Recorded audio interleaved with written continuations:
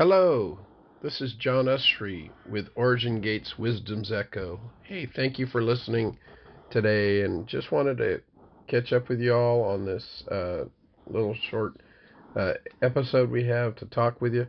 Um, Thankful for all who listen, and just blessed to be able to be a part of everything that's going on with this. There's a thing been turning around in my heart quite a bit lately, and I work a lot with a whole lot of people through Ignite Hubs International here in the U.S., and most of you probably know that. Some of you may not, but I help facilitate here for the USA. And I get involved with a lot of people that way, and I hear a lot of things, and I watch a lot of things, and I observe people, where they're at, what they're doing. And there's a thing going on that's a little interesting as I observe, and that's this, is that people tend to be kind of running after all kinds of thought processes. We get a new idea or thought or a revelation or a mystery, and we start to take it and run with it and kind of run off and forget our foundations. And this particular session, I kind of wanted to label or identify as first principles of Christ. And the foundation for that comes out of Hebrews chapter 6. It says this: "Wherefore, leaving the doctrine of the first principles of Christ, let us press on unto perfection." I feel like a lot of people are leaving the first principles of Christ and not pressing on to perfection, but rather every wind of doctrine that can so easily beset them. It seems as though there is such a rush to have something completely inventive and new, to have the next latest greatest thing, that they are negating and forgetting the foundational stuff that we founded our lives on. And the unfortunate part of that is, instead of pressing on into perfection, when you leave the first principles and chase after some new idea or new thought without connecting to your foundation, you're subject to every kind of distress, every kind of false thing that would want to lead you astray and actually end up in a ditch, pretty sadly.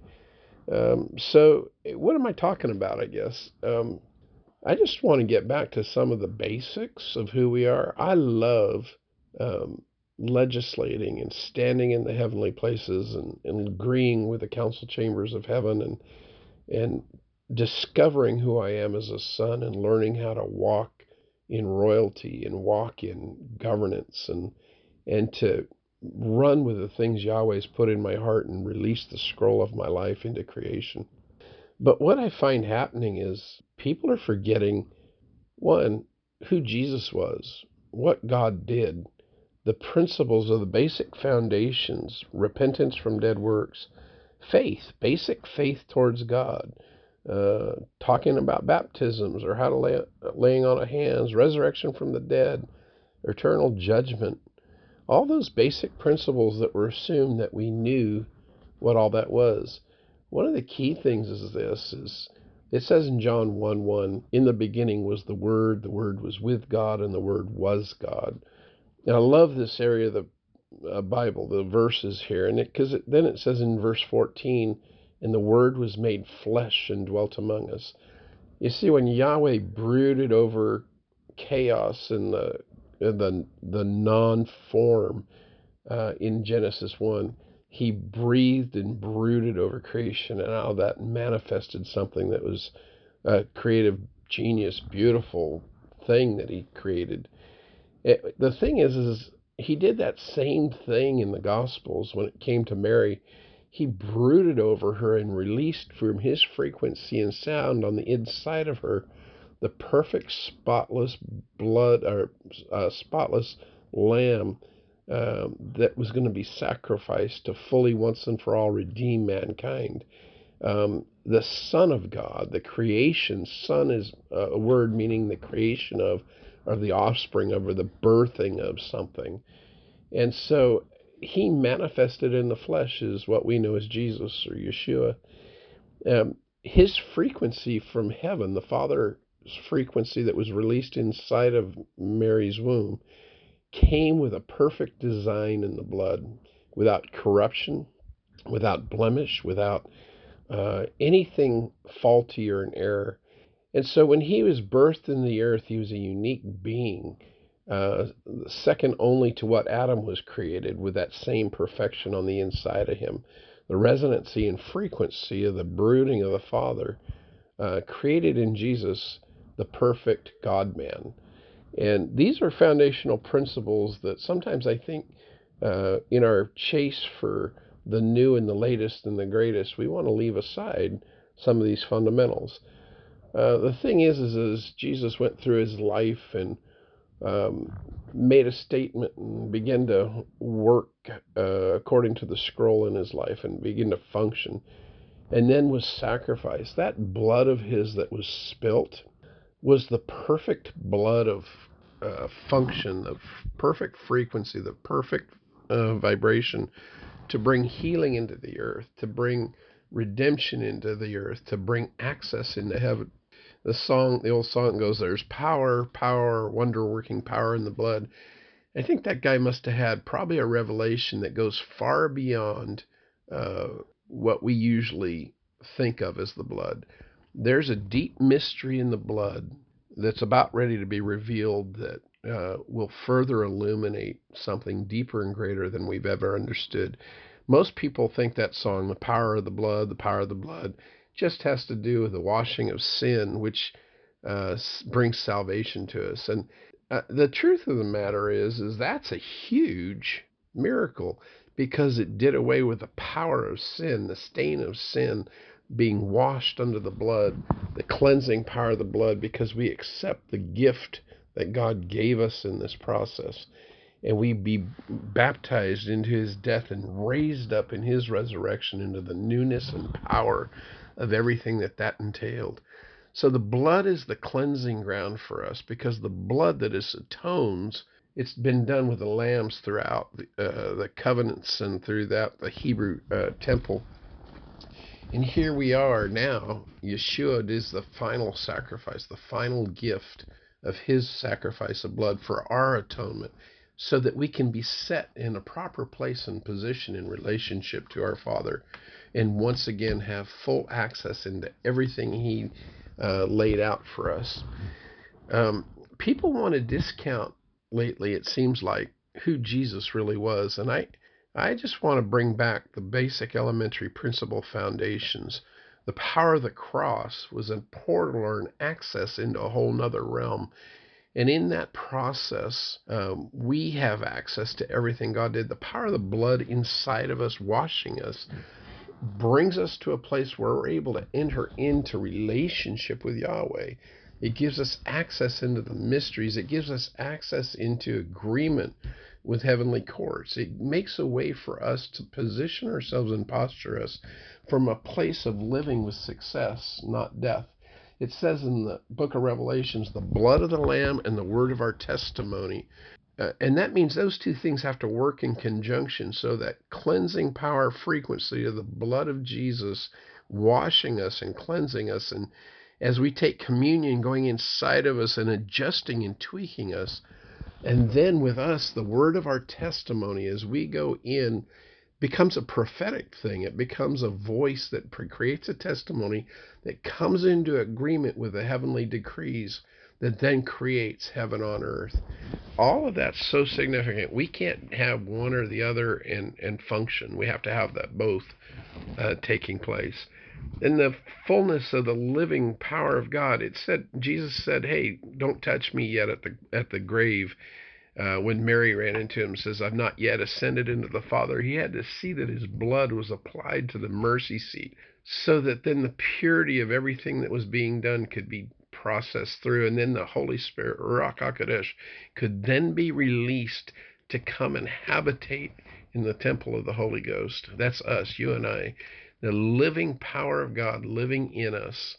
And you take the culmination of all of that, it begins to create a God-man again that lives in the image of Yahweh.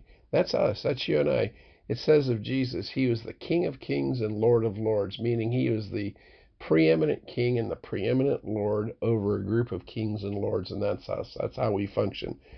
We are his children. We are his sons. We become mature sons. To be a son, you have to be in the image of and the likeness of and with the um, frequency of your Father. And all of these pieces come into play to bring us into that place.